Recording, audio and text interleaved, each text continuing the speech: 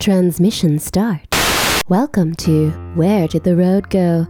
Join us as we wander off the path and explore lost history, consciousness, the paranormal, unexplained mysteries, alternative thought, and much more.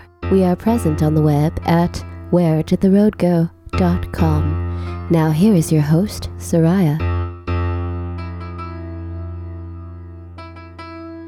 Welcome to this short edition of Where Did the Road Go? And I'm here with Red Pill Junkie. Buenas noches. Christopher Ernst. Good evening, everyone. And Super Inframan. Hello, hello. And I wanted to do this short edition on this memo that came out. Now, what's the official name of this? Wilson Davis memo, I think it's. Yeah, I think you're right. Yeah. I don't have it in front of me. And I read through this, and it's like 15 pages long. And it was what? It was found in Edward Mitchell's stuff? It was in Edward Mitchell's stuff. Go ahead. No, go ahead.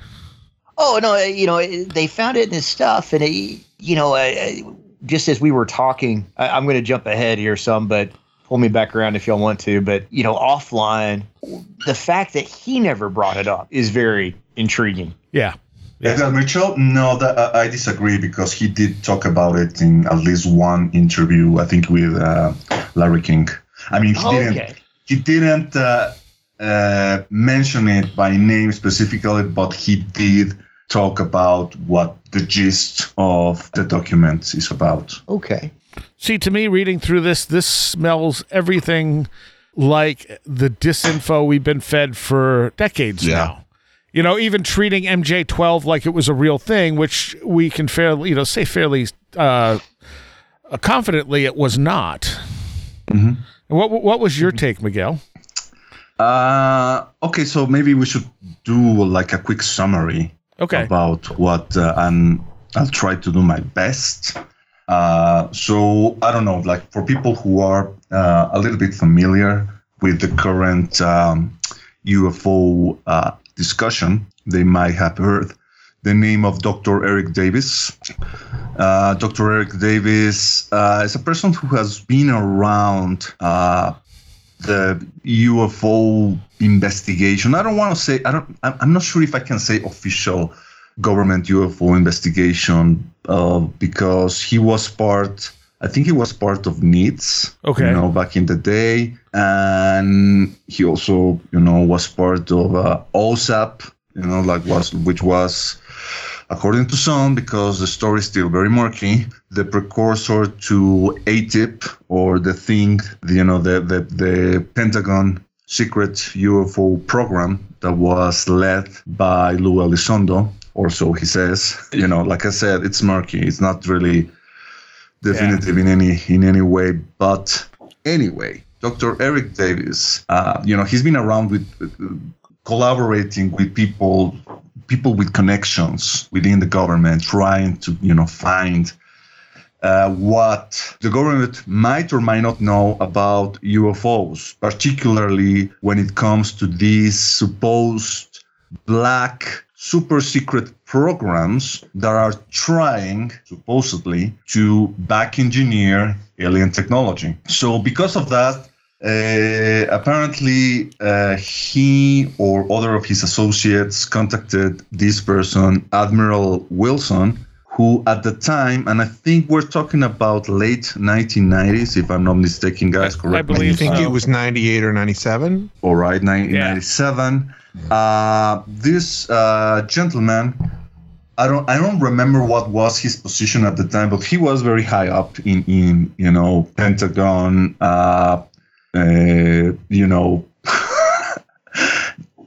the Pentagon stuff. Right. Yeah. I mean, there's all this jargon that you really need to learn when you are into the UFO stuff, like Undersecretary of Defense and all that. So basically, this guy was in a sufficient high position to try to dig up whether these supposedly black groups who are in control of the UFO information and the cover-up really exist. So according to the memo, which is something, by the way, that Eric Wilson later wrote after he met that Eric Davis wrote after he met with Wilson in the parking lot of some place. I don't remember. I don't remember if it was AG&G or something like that. But they met for a couple of hours, and then Eric Davis did his best to try to write out everything he remembered, verbatim. And Wilson told him, that he had managed to find this group, and they were very shocked that he had managed to locate them. And, he was very insistent, so they finally accepted to meet with him. And they kind of explained to him that, yes, they were in possession of technology. They were trying to reverse engineer technology that, according to them, that was not of this world, and that they did not elaborate any further than that, only to say that they had been very slow in their progress. And when he demanded to know more, because he wasn't in the position to try to see the oversight of these government-funded programs. I mean, what you will expect in a normal democracy, that if you have someone who is working for the government, some secret projects, well, you have to have some kind of oversight, otherwise they will be doing whatever the hell they wanted. And basically, they told him that he didn't have enough clearance to do that, and he was kind of furious about that. He started to raise his voice among his higher ups, people that were higher than him in the Pentagon food chain. And according to the story, according to the memo, someone told him that he should better, leave this story be, back off. Right. And mind his own business, because otherwise he will injure his career. He will be forced to retire early and be demoted, from being a 4-star general to a 4-star admiral to a 3-star admiral. Maybe I'm getting all these wrong, guys, but trying to do my best. And he will not be able to be undersecretary of national defense, which was his goal. So that's what the story ends. That's basically the gist of the Wilson Davis. If you believe in the story, it will confirm that there is indeed these programs that are not under military or government control, but they are in private hands. Privatist companies that are in possession of these non-human or non-earthly super advanced technology, and they don't want any kind of oversight, and not even someone like Admiral Wilson is able to get and crack that secret wide open. Yeah, I was wrong. It wasn't 97, 98, it was 2002. But I guess it came out of a meeting that some of the events that have been happening, around 97. Okay. I knew 97 was involved there somehow. Yeah. And like I said, the contents, I mean, it comes across like all the disinfo that we've been fed for the last 30 years. And you said, Red Pill, too, that you saw this on Imager years ago. Yeah, I mean, I have a copy of it just because I save all the digital stuff that I come across. And I was looking at it now, and that's where I found that it was 2002.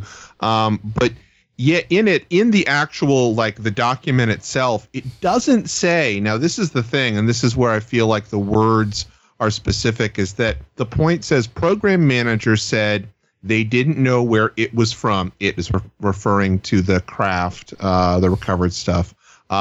They had, and then in parentheses, they had some ideas on this.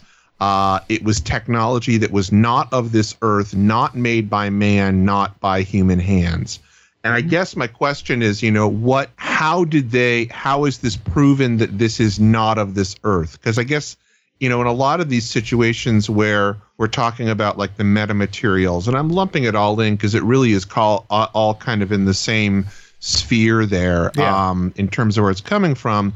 These are alloys that are uncommon, and we would not necessarily consider making them, but they're not like, there's nothing that we're seeing that says, oh, well, this has been irradiated by cosmic dust from Jupiter, so we know that it's been in outer space. Right. And I feel like that, to extrapolate from this, that, what is being said is that these are extraterrestrial craft, from an advanced civilization, is again another huge leap. Not to be surprised, but just from the data of this document, it never says that. Yeah. It's open to speculation, right? Like, sure.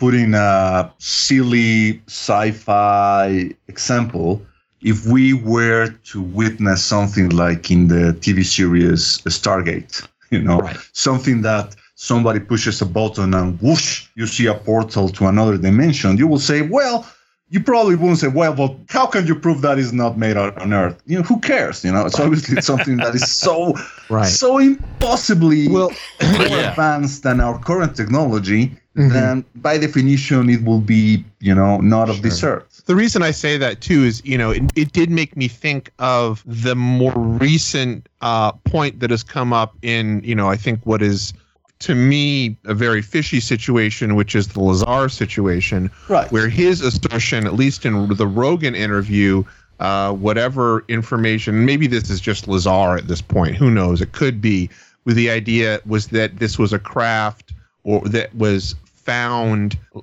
like in a cave somewhere. Right. Is what, right. Like this was a piece of essentially like an ancient artifact of like, some Atlantean civilization, that's I think Lazar said that there were numerous craft. They all looked different. And one of them was like found buried underground from like ancient times or something. Right. Right. I don't know. I think that, this thing about being found in like in a cave or in an archaeological dig, I think this is something that he has added recently. You think it's Lazar? Yes. Yeah. Okay. I think my own personal biased, cynical take on this is that Lazar sees the popularity of shows like Ancient Aliens.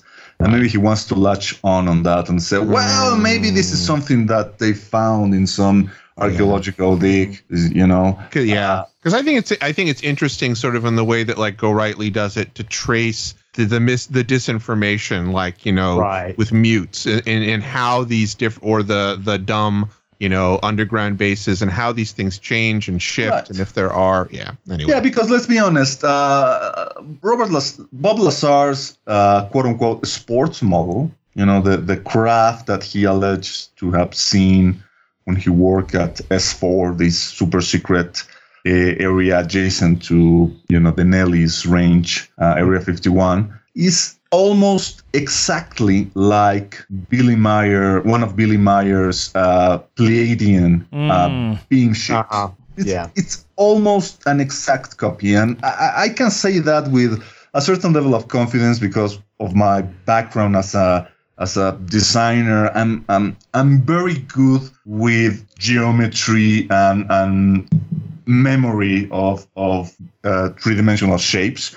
I can right now, guys, everyone listen to this. Open up your browser and pull up an image of Bob Lazar's sports model, and then go and look through the catalog of photographs taken by Billy Meyer that were, advertised in the 1980s, and you will soon find the sort of craft that I'm talking about. Billy Meyer used several types of craft. The last one was the one that was duped. I think it was called the birthday cake, which was so silly in its design. Like it's something that is kind of like almost like a trash can lid full of Christmas spheres. It's so stupid. But the other one of the earliest ones is the one that I'm talking about. And I'm sure that Bob Lazar copied, or maybe not Bob Lazar, someone copied that particular design and used it in this, in the thing that Bob Lazar claimed. Yeah. Well, I guess the thing with this memo is now it's popping up all over the place as more evidence that the government has, crashed UFOs. And I'm looking at this and I'm like, this isn't evidence of anything. Yeah. Once again. And Gary Nolan recently, there was that with an interview, I think that somebody had linked. I think that came out within the past couple of days where he was essentially inferring that this. I'm sorry, go ahead, Saxon. Oh no, I was just saying I shared it to the group, but go ahead. Yeah. Why don't you? Yeah, no, you explain it then. Well, no, I didn't want to interrupt you, but he gets into talking about consciousness and some other things like that, which I was sort of surprised at, but I appreciated.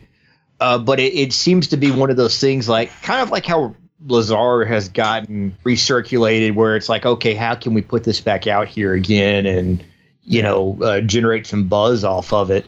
The thing about Gary, and going back to something that you said earlier, Chris, he would talk about examining UFO materials. Yes. And the thing that he seemed to point to, at least in the Vice article I looked at recently, was stuff that looked like transistors before we had transistors. But how do you put that in context? I mean, there's no mention of like dating on it. You just have the word of somebody saying, well, we got this before transistors existed, and have him look at it.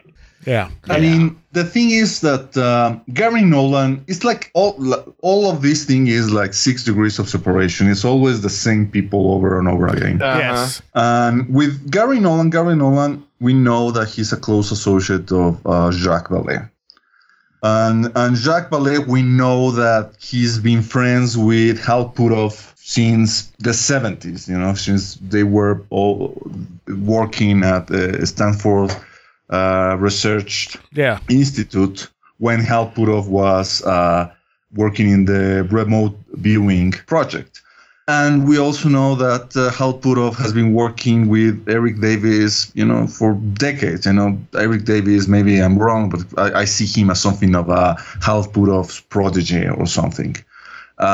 So that's the connection, I mean, Gary Nolan will say, well, of course, the Wilson memo is true because I know these people and I trust them. And also it has to be said that it's not as if Admiral Wilson hasn't gone on the record to talk about this particular memo. It has been interviewed by journalists, independent journalists like Billy Cox, who used to have a blog devoted to UFO news at I think it was the Miami Herald. Right. And Cox has has contacted Wilson several times, and Wilson every single time has denied that he ever met with Davis and that the story is true. He says he's totally poppycock. So that is one of the, like what I said, is some kind of like a cognitive dissonance with the disclosure advocates, because the disclosure advocates are so gaga when it comes to the claims of people within the government, as long as they say the things they want to hear. The moment that someone like Admiral Wilson says, no, this story is not true, this is bull manure, that was it. Well, obviously that is a lie. This is part of the cover-up. Yes, well... All right. Well, I think that recaps all that very nicely. So I thank the three of you, unless anyone has something they want to add at the end here. No. All right. Maybe what I would add is that, Jacques Vallée in recent years has become more, I don't want to say candid. I don't know. I'm not sure what's the word that I want to use, that more leaning toward the idea that there may indeed be secret government programs studying remains of UFOs. Not sure if a whole craft or bodies. He sure has been talking to people who believe that there are indeed bodies stored somewhere. Right. That there are being people who are, so what?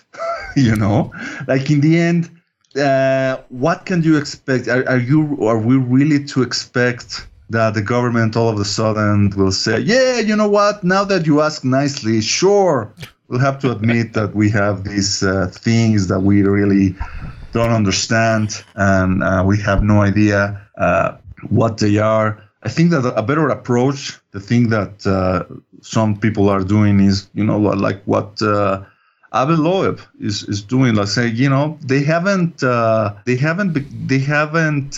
like made the sky classified, so everybody can go and look up and try to find something. Now the problem is that within the Galileo project now there are more and more people that are part of, or they were part of the national security or the intelligence world. People like Lou Elizondo and Christopher Mellon, who are now consultants within the Galileo project, and one wonders what exactly they are doing there.